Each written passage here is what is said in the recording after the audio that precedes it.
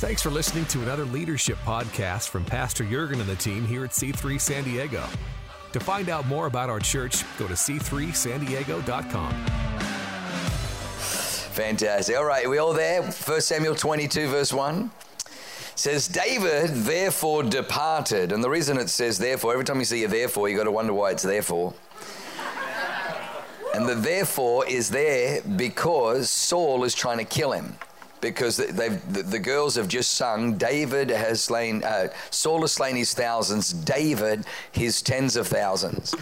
While I was in Sydney, that was in my quiet time, and I felt the Holy Spirit say to me, the young girls weren't singing a song to threaten Saul, they were actually singing a prophetic song. Because the Bible says one sets flight to 1,000, 2, 10,000. That they were singing a prophetic song to tell Saul that because he's raised up a David, now not only is his influence going to be over thousands, but his influence is going to be over tens of thousands. But he would rather be a king over 1,000.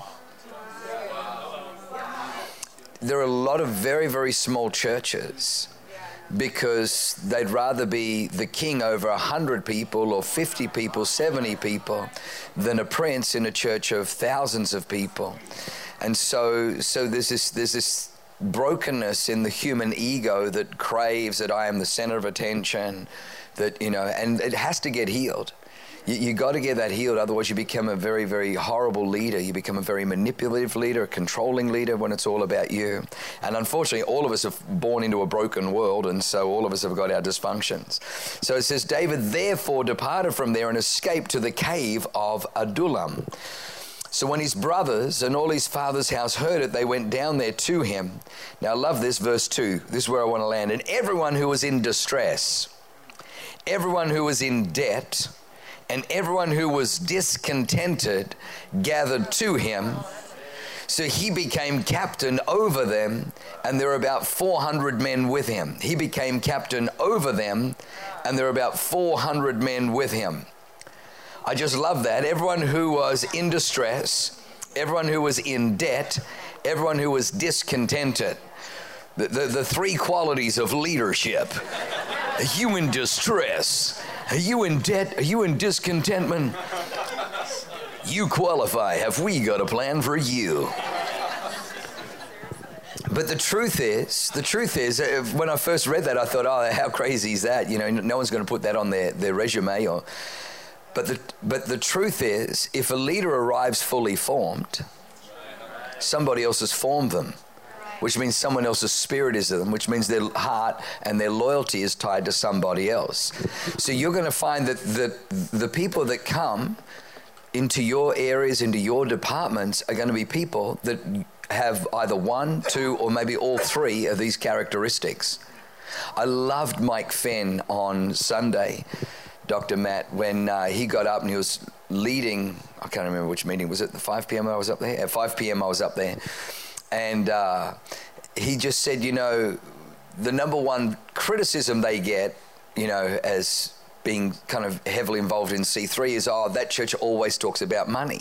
And he said, it's so funny because 90% of the people that we meet that start coming to our church have massive money problems. So on one hand, you got 90% of people that are struggling with their money, and then people are like, I wish you guys wouldn't talk about money. It's like, well, we need to talk about the things that people are struggling with. How can we help them? But it's in the devil, just a cheeky rascal. He knows he's jacking people up financially. He doesn't want the church to have the answers, so he puts intimidation and all kinds of fear and smackdown to make us timid, so we back off, and so we're not ministering into the very areas where people are hurting. So I love, just if you can skip over with me to 1 Chronicles chapter 11. 1 Chronicles chapter 11. What happens to these mighty men? It It says in 1 Chronicles 11 verse 10, 1 Chronicles 11 verse 10, it says, now these were the heads of the mighty men whom David had, who strengthened themselves with him in his kingdom, with all Israel, to make him king according to the word of the Lord concerning Israel. And this is the number of the mighty men whom David had. Jashabim the Hachmonite, the first of the Scotsmen. He was the chief of the captains. He had lifted up his spear against 300 men that he killed in one time, one great battle. After him was Eleazar the son of Dodo, the Ahohite, who was one of the 3 mighty men. He was with David at Pas Damim, which means field of blood. Now there the Philistines were gathered for battle, and there was a piece of ground full of barley. The Amplified says lentils. And the people fled from the Philistines, but they stationed themselves in the middle of that field. The 3 mighty men stationed themselves in the middle of that field, led by Eleazar, and they defended it and killed the Philistines. So the Lord brought about a great victory. Verse 15, now 3 of the chief 30 went down to the rock to David into the cave of Adullam, and the army of the Philistines encamped in the valley of Rephaim. The valley of Rephaim is the valley of giants. David was then in the stronghold, and the garrison of the Philistines was then in Bethlehem. And David said with longing, oh, that someone would give me a drink of water from the well of Bethlehem, which is by the gate. So the 3 broke through the camp of the Philistines, drew water from the well of Bethlehem that was by the gate, and took it and brought it to David. Nevertheless, David would not drink it, but poured it out to the Lord. He said, far be it from me, oh my God, that I should do this. Shall I drink the blood of these men who have put their lives in jeopardy? For at the risk of their lives they brought it. Therefore he would not drink it. These things were done by the 3 mighty men. Then it goes on about Abishai, the brother of Joab, who was chief of another 3, lifted up his spear against 300 men, killed them. Then Benaiah is one of my favorite guys. You go down to verse 22. Benaiah, the son of Jehoiada, fell into a pit on a snowy day, only to find that there was a lion in the pit. As he hit the bottom of the pit, these 2 yellow eyes come out of the dark, and this deep growl, and he knows it's either kill or be killed, and he kills a lion in a pit on a snowy day. The Bible says that he once fought an Egyptian who was 9 feet tall. And there was no spear in Benaiah's hand, but with his shepherd's staff, he wrested the spear from the giant and killed the giant Egyptian with his own spear. So these are warriors, these are mighty men. But I love this story because we read the 1 Chronicles 11, about these flipping champions, and it goes on to say how these men could hurl the stone and they could throw spears with the right hand and with the left. And yet, just back up a few chapters, these were guys who were in debt, these guys were discontented, and these guys were in distress when they came to David at the cave of Adullam. If you said to me, what's kind of like the vision or the mission statement of C3 San Diego, really, it's to be a cave of Adullam. It's to be a cave of Adullam where people come into the bathrooms with a knife to cut themselves, find they get demons cast out on one night, find they get reconciliation the next day, and then end up at a prayer meeting the next day learning how to fight, learning how to use weapons correctly. It's a house of transformation, like Pastor Tom Foster was saying, that it's all about the transformation of lives. It's about the transformation of lives. So can we just, today get good with the fact that people aren't going to come in ready to write. In fact, here's the truth. Leaders never arrive fully formed. Leaders, in fact, if they arrive fully formed, watch out. If you have a leader that arrives fully formed and you put them in a position, they'll be able to do that for a season, but it's all going to turn to custard because somebody fully formed them. Somebody else fully formed them. They're not going to be loyal to you. And you got to ask the question, why are they, in the early part of our church, we had so many people join because, they thought there was opportunity here because the church was small, for them and their ministry. And they had this credential, and they were a pastor over here, and they were a prophet over here, and they were this, and they all had their fancy business cards. And, one guy wanted to be my associate pastor. He said, you need an associate, and I can be your associate, and everything else. But every time I just felt the Holy Ghost caution me, because if they're all that good, how come ain't nobody else employed them? How come you ain't still working for that church? If you were a pastor there all these years and your ministry was so fruitful, then how come you ain't still there? You know, what happened that all of a sudden now you're unemployed? How come all of a sudden nobody wants your fruit no more? And so the sad thing about our culture is we employ people on gifting.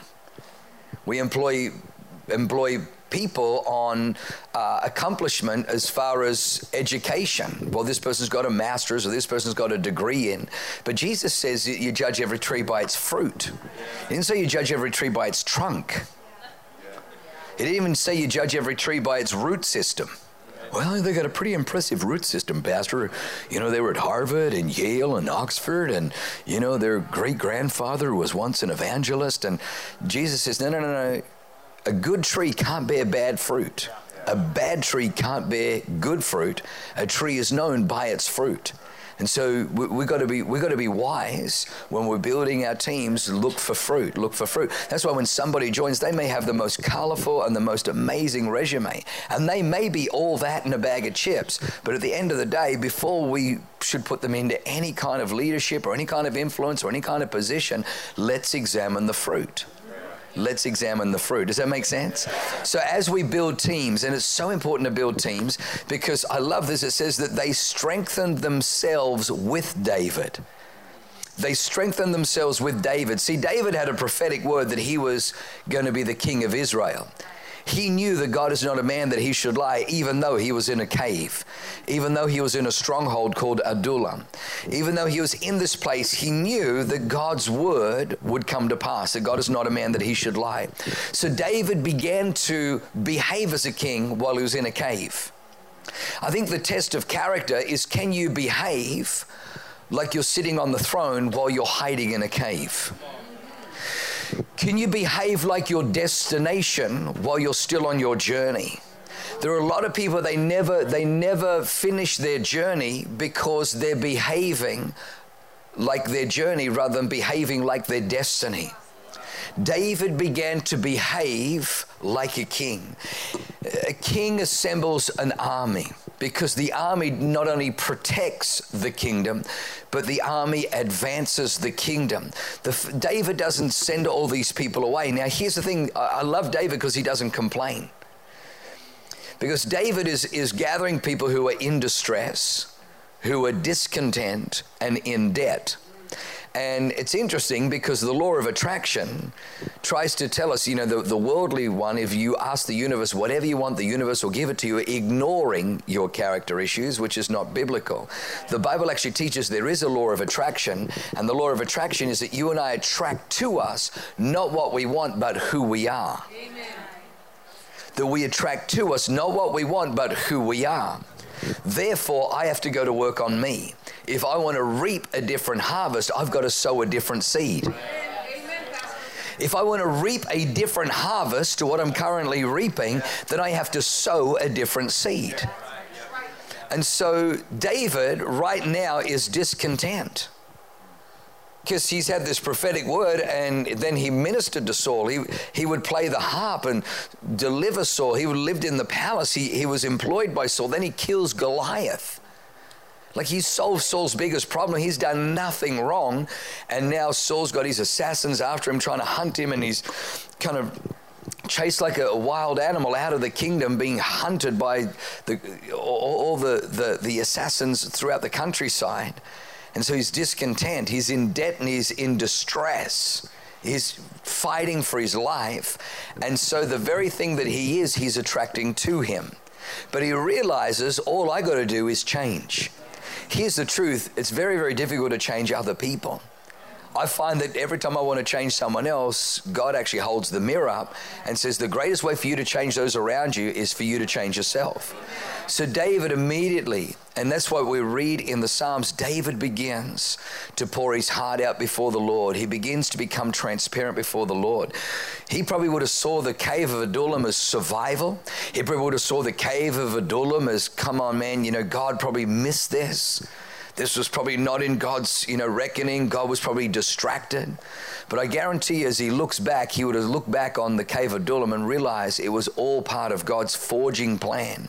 That in the cave of Adullam, it was a cave where David was able to reflect, where David was able to escape all the public eye and all the pressure, where David could work on himself, where David could work on his issues, where he could forgive Saul, where he could go through looking at his own character, his own nature, understanding one day I'm going to be the king of Israel. What kind of king am I going to be? Well, I'm certainly not going to be a king like Saul, who chases out his greatest warriors. All I did was I killed Goliath, and now he's threatened because the young women were prophetically singing. You know what, I'm going to be a different king. I'm going to be the kind of king where my men are going to be elevated. Man, my men are going to be raised up. In fact, I'm going to champion men. So today we read 1 Chronicles 11. We have a 1 Chronicles 11 because the King David sat in a cave reflecting. Before he was king, he was behaving like a king, but he was determining what kind of king, what kind of leader he was going to be. And he made a decision. I'm going to be a leader that develops people. I'm going to be a leader that raises up people. I'm going to be a leader that champions people. I'm going to be a leader that celebrates warriors, and I'm going to celebrate their accomplishments and celebrate their victories. And I'm going to be that kind of leader. I'm not going to be a leader that chases out those because they killed somebody, they did greater exploits than me. No, David killed Goliath. And the Bible says that Goliath had 4 brothers, 4 siblings, and all 4 of them came out for battle against David, and they were all killed by one of David's mighty men. All 4 were killed by one of David's mighty men. In fact, in one of them, I think the second one, Ishbi-Benob, when he saw David, and David was weary in the battle, and he sat down, the Bible says that Ishbi-Benob, when he saw that David was weary, he stopped fighting all the other people, and he went after David, seeing that David was weary from battle, and thought that he could snuff out the lamp of Israel. And so he went, and luckily one of, I think it was Jashobeam, one of the mighty men, came to David's rescue, blocked the blow, and then slew the giant. And then they said to David, we don't want you to come into battle with us anymore, lest the lamp of Israel gets snuffed out. No longer can you come into battle with us. But he saved David's life on that day. And yet what was amazing was after all 5 giants were defeated, the Bible says, and all 5 giants were defeated at the hand of David. Yet, hang on, I just read that David killed Goliath. The other 4 were killed by David's mighty men. But God ascribes it to David. God puts it on David's list because had David not developed these powerhouse leaders, so because David raised up these leaders, God says, it's your victory because you raised them, you released them, you developed them, you championed them. Let's be the church. Let's be the church. The people who come in feeling like they're disqualified. I guarantee you those 400, and you know what's interesting? You dig a little bit deeper. Those 400 men that came to David were all from the tribe of Benjamin. They were all from Saul's tribe. They were Saul's brethren. And Saul had no place in his kingdom, perfection only. I'm looking at resumes before I hire. You're in debt. You got too much debt. You're discontent. You're in distress. Yeah, I ain't got no room for you. This is a perfectionism culture. And if you ain't perfect, fake it till you make it. If you don't have perfection, then put on the facade of greetings and highly favored. Greetings and salutations, blessings and highly favored, Pastor. Or we go through the motions, we wear the facade. Let's never be the facade church. Let's never be the church. Let's not be the Saul culture. The Saul culture where it's all about the fake till you make, the facade, the put on the you've got to be perfect to be part of this team. In fact, I honestly believe that discipleship begins at your point of weakness, not at your places of strength. True discipleship begins at your point of weakness, not at your place of strength.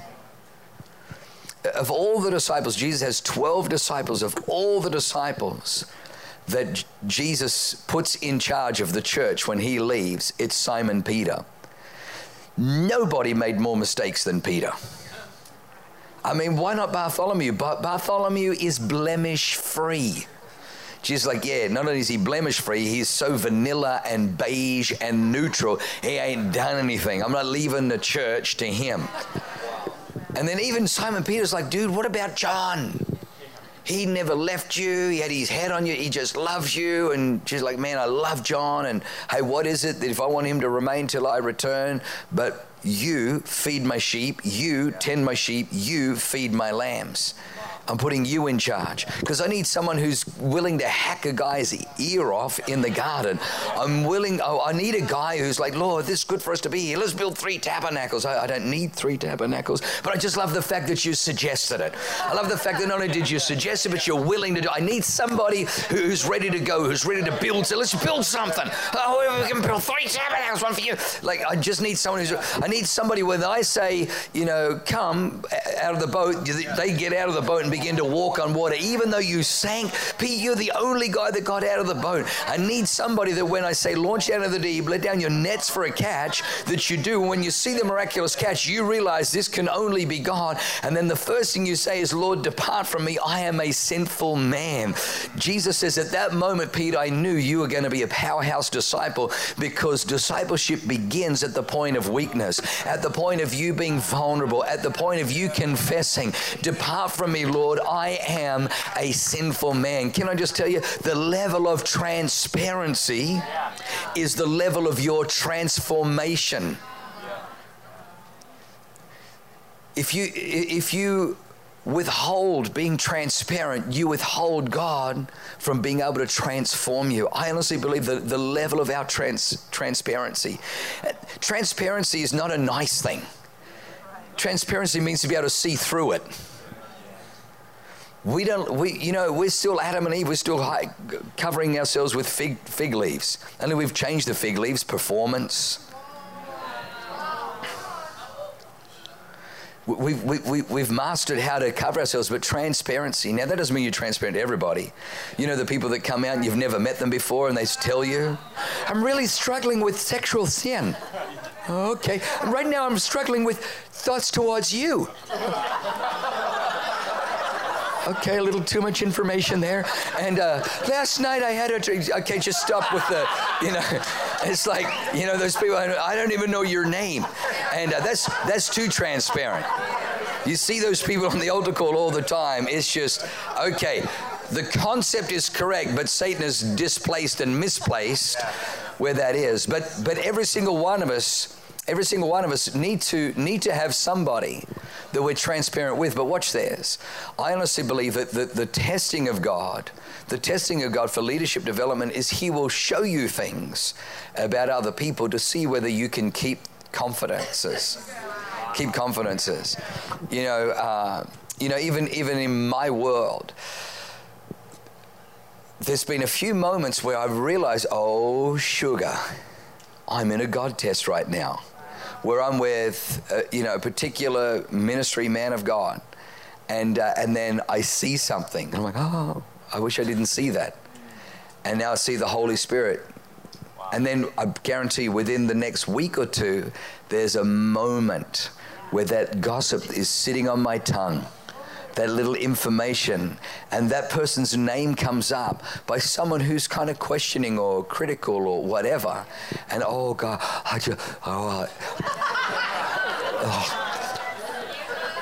could just, and it would elevate, it would make me, I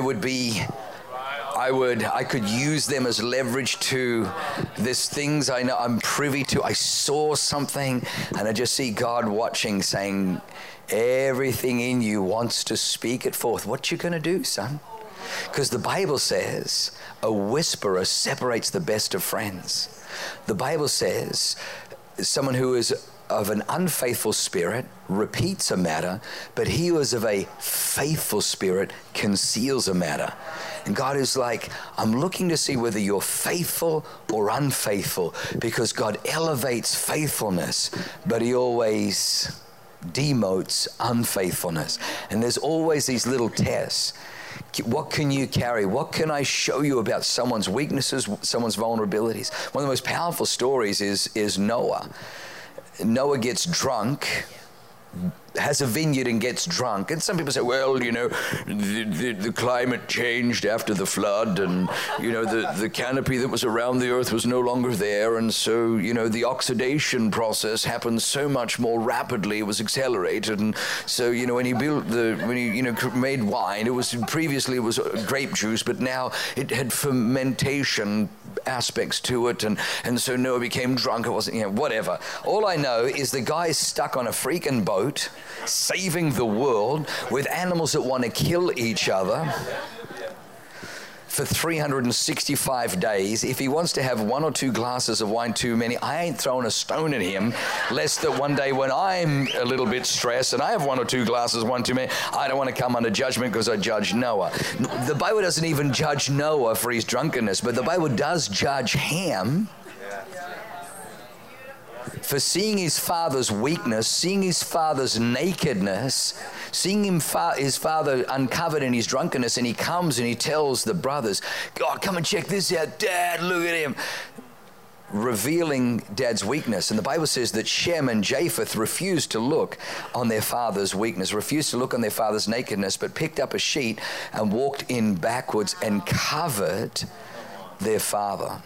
When Noah heard what had happened, he couldn't curse Ham. He couldn't, because God had already blessed Ham. When they come out of the ark, God's blessed them. So he says, "Cursed be Canaan." And a curse fell on Canaan. Obviously, Canaan is where the Canaanites, who would ultimately, you know, give over. But how sad that Shem and Japheth became elevated, but the descendants of Ham were demotivated in that moment because of faithfulness versus unfaithfulness. And I honestly believe that in your life and in your development, in your carrying of people, that God wants to entrust to you people. We think God wants to entrust to us duty. We think that God wants to entrust to us position or profile or responsibility in the sense of, you know, I look after the cafe, or I look after the parking team, or I look after this service, or I look after the sound and the lighting. But you need to understand God's greatest commodity has never changed. It has always been people. God's greatest passion has always been people. God's greatest love and affection. Jesus didn't die for a church building or a church structure or an organization. Jesus died for people. He died for people. He died for you and he died for me. And so God is always looking. Can I trust you with people? What kind of a person are you? And you'll find that if there's insecurities, it's very easy to go to being someone who gossips and being someone who whispers and being somebody who backbites and being somebody who uncovers and being somebody who fault finds and being somebody who points out. But let's never be those kind of people. Let's never be those kind of people. I don't know about you, but I don't want to short circuit my life. I preached a message a few weeks ago called the 1140 principle. The 1140 principle. And basically, in a nutshell, I think I only preached it at one campus, but the 1140 principle goes like this, that it was an 11-day journey from Egypt to the promised land. 11-day journey from Egypt to the promised land, yet 40 years later. Not 40 days, not 40 weeks, 40 years later, those same Israelites had not entered. It had nothing to do with God being lost, God not having a compass, God running out of power. It had everything to do with the people. It was the people that kept themselves going around in circles because they refused to lose the language of Egypt, which was whining and complaining, because there's a language that is a next level language, Pastor Samuel Juth. There's a next level language that takes us into our next level, and gossip and slander and backbiting. And so let's make a decision today that we are going to, number one, work on ourselves, but number two, be someone that the Lord can trust with people. The greatest thing that God can compliment you with is people. When he puts people into your lives, and they're going to come to you in debt, in despair or in distress and discontented. And your job is to use what David did, use the kingdom of God, use the word of God, use the Spirit of God, use the principles of the word of God. This stuff works. How do I know? Because I know me. I know the ragamuffin that was saved at 18 years of age, and the person I am today, I can't take any credit. I didn't walk across hot coals at a Tony Robbins conference or seminar. It wasn't because I'm just so motivationally, it was because of Jesus Christ. I'm telling you that when you are born again, the Bible says you are born again from imperishable, from incorruptible seed. And the Bible teaches us that you have the Spirit of God on the inside of you. But the question is that the Spirit of God, he'll never force himself on you. You have to yield to him. You've got to yield to the Holy Ghost. Even though you have the Holy Ghost on the inside of you, I found that I need to add to the Holy Ghost the Word of God. Did you know that? Genesis 1 verse 2 says the Spirit of God was hovering over the face of the waters. Some translations say was moving. Backwards and forwards, moving. He's never static, he's dynamic. He's moving over the face of the waters. Why is he moving over the face of the waters? Because the Spirit of God is waiting upon the Lord. Because God never asks you to do something he won't do. And the Bible says in Isaiah 40:31, those who wait on the Lord shall renew their strength. So the Holy Spirit is modeling for us what he wants us to do. He wants us to wait upon the Lord. So the Spirit of God is hovering over the face of the waters. What's he waiting for? A word from the Father. Wow. A word from the Father. And as soon as God said, let there be light, Holy says, yes, sir, at thy command. And then light was. And you'll find the Holy Spirit lives on the inside of you, but he is energized. He is resourced. He is equipped when you begin to put the Word of God in, when you begin to respond to the Word of God, when you begin to ingest the Word of God, when you begin to sow the Word of God. As soon as you put the Word of God in, the Holy Spirit now has something to empower. He has something to, he's not empowering the words of men. He's not empowering the philosophies of Karl Marx or Joseph Stalin, but he is dedicated to his Heavenly Father. He is dedicated. The Father, the Spirit, and Jesus, the three of them are one, and they work in unity.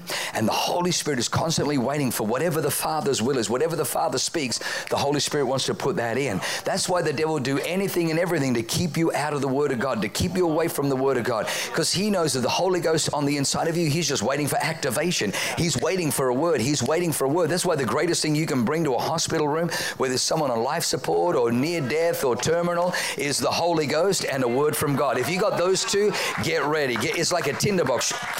Just throw that match on. That thing is ready to explode. That's why we need to be a Holy Ghost church, and we need to be a Word church. We need to be a Holy Ghost church and a Word church, but on the inside of you is the Holy Ghost, and the Holy Ghost wants to make you holy. He wants to make you, and the word holy means totally unique, completely separate, unlike anybody else. That's what the word holy is. And you'll find that when you add the Word of God, now the Holy Spirit has a direction to go. He has something to empower. He has something to quicken on the inside of your life. So David is at the cave of Adullam, and he strengthened himself. We read in the Psalms how David would just pour over the Word of God, how he delighted in the statutes and the commands. He says, your statutes and your commands, they are my delight. David loved the Word of God. He fed himself on the Word of God. Then when these men came who were in debt, who were in distress, who were in discontentment, all David had to give them was what God was giving him. And he says, guys, all I know is God is good. And he began to share with them the Word of God. He began to get them into the Word of God. And all of a sudden, these guys found that from discontent, contentment came. See, it says that they strengthened themselves with David in his kingdom.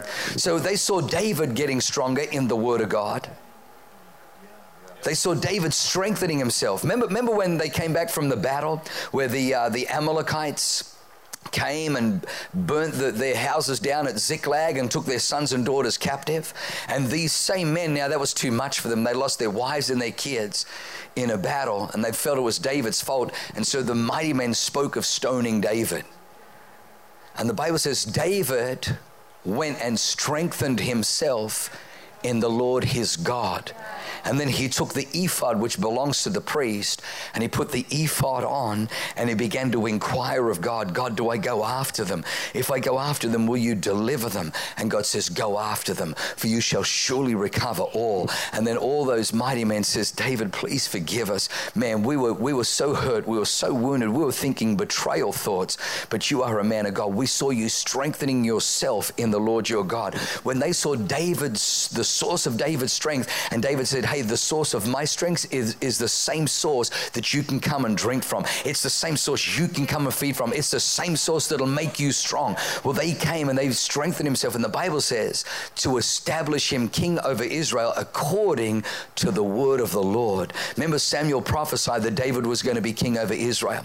I honestly believe that every single human being needs to not just be in a strengthening, in a transformation program, but all of that is undergirded by a word from God, a word from God, that you're fulfilling destiny, that you are creating history, that you are leaving a legacy, that your life has a prophetic tone, it has a prophetic ring, it has a prophetic utterance behind it, that this wasn't the idea of Jurgen and Leanne sitting in Australia saying, you know what? I reckon San Diego could be a great place to plant. We'd never been to San Diego, seen San Diego. But our pastor said, I want you to pray about it. 3 times we prayed, 3 times God says go. When we got here, people were like, yeah, I don't know why you're here. We met with one pastor. He's like, people are tired here. They're tired. They don't need more churches. They're already tired. I wanted to apologize. I'm like, I'm so sorry that they're tired. It's probably my fault. But we came to San Diego because of the word of the Lord. God gave us a word. Oh, I want you to build a church that's fresh, real, powerful. First move of God. Don't do this. Don't do this. If you do this, nobody's doing this in San Diego. If you want to build a big church, be like everybody else. Be seeker-friendly. Just try and out-seek all the seeker-friendly churches. And we're like, I can't do that. This is who we are. I can't wear Saul's armor. It just doesn't. I just got to be who I am. Just give me my shepherd's pouch. Give me my shepherd's clothing. Give me 5 smooth stones. That's all I need. And I think that's all we had, 5 smooth stones. We had Rachel and Andrew and his bride and our 3 sons. That was our 5 smooth stones. And we came over, and the rest is history, Pastor Andrew, and what God has done in that time. But I know it was God. I know it was a word from God. And you got to understand, when you're living according to making the word of God come to pass, the Bible says they strengthened themselves with David in his kingdom to make him king, establishing him over Israel according to the word of the Lord that came through the prophet Samuel.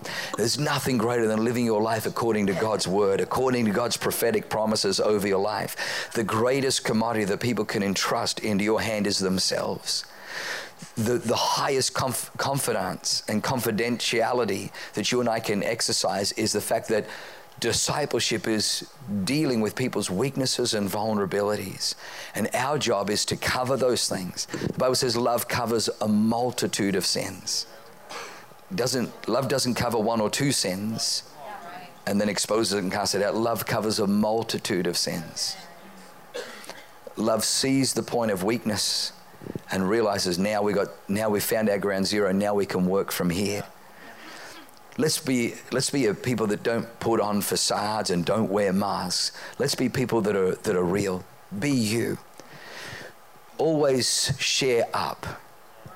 Don't share down. Share up your weaknesses and vulnerabilities. Sharing down, share your strengths, share what you've overcome. Absolutely say, hey, church, to some of the people that you're mentoring, I was struggling with this, but let me tell you how I've overcome. But it's your upline that you say, man, I'm still struggling with this. I can't seem to lick this thing. I can't seem to beat this thing. This thing just keeps kicking you share that one up. Always share that one up so that the people in your upline can say, hey, well, let me pray with you. Come on, let's believe. Let's fast. Let's get some prayer on that. Let's get some help on that. But people are the greatest commodity. And I'm determined that this place will be known as a cave of Adullam. Even, as Pastor John would testify, when we began to put together the internship program, the whole desire was to create powerhouse disciples. That was our whole goal. We want you to be like Jashabim, the Hachmonite. We want you to be like Benaiah, who falls into a pit on a snowy day. Wow. It's kind of like on your lowest day, a day where you're depressed, And all of a sudden, grrr, out of the dark come these two yellow eyes, and you realize, oh, can this day get any? The devil always tries to take you out in your pit, in your depression, in your down day, in your dark day, in your bad hair day, in the day that you want to give up. That's where the devil is. And I love Benaiah. He doesn't just say, flip and eat me out. What else could go wrong? He pulls out his sword and takes down a lion in a pit on a snowy day, slaughters that thing, and then he's the guy that climbs out of the pit victorious. Father, I thank you for these beautiful people. Father, I thank you for the hand of God, the blessing of God, and the power of God. And I thank you, Father, that today our internship and our staff and our church is a cave of Adullam that is creating mighty warrior and warrior princesses.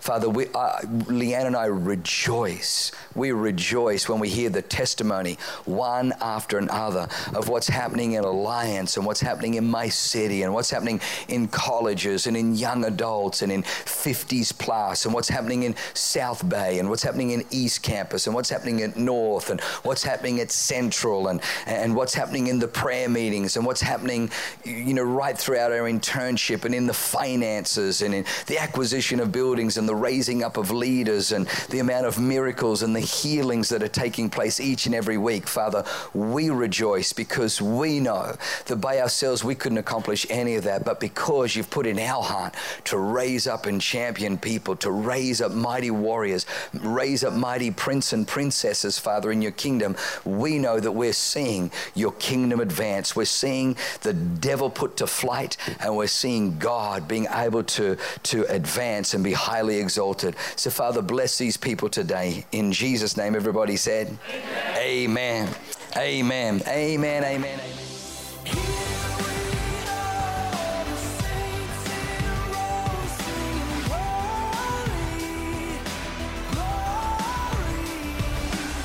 Thanks for listening. To find out more about our pastors, team, and what we do at C3 Church San Diego, go to c3sandiego.com.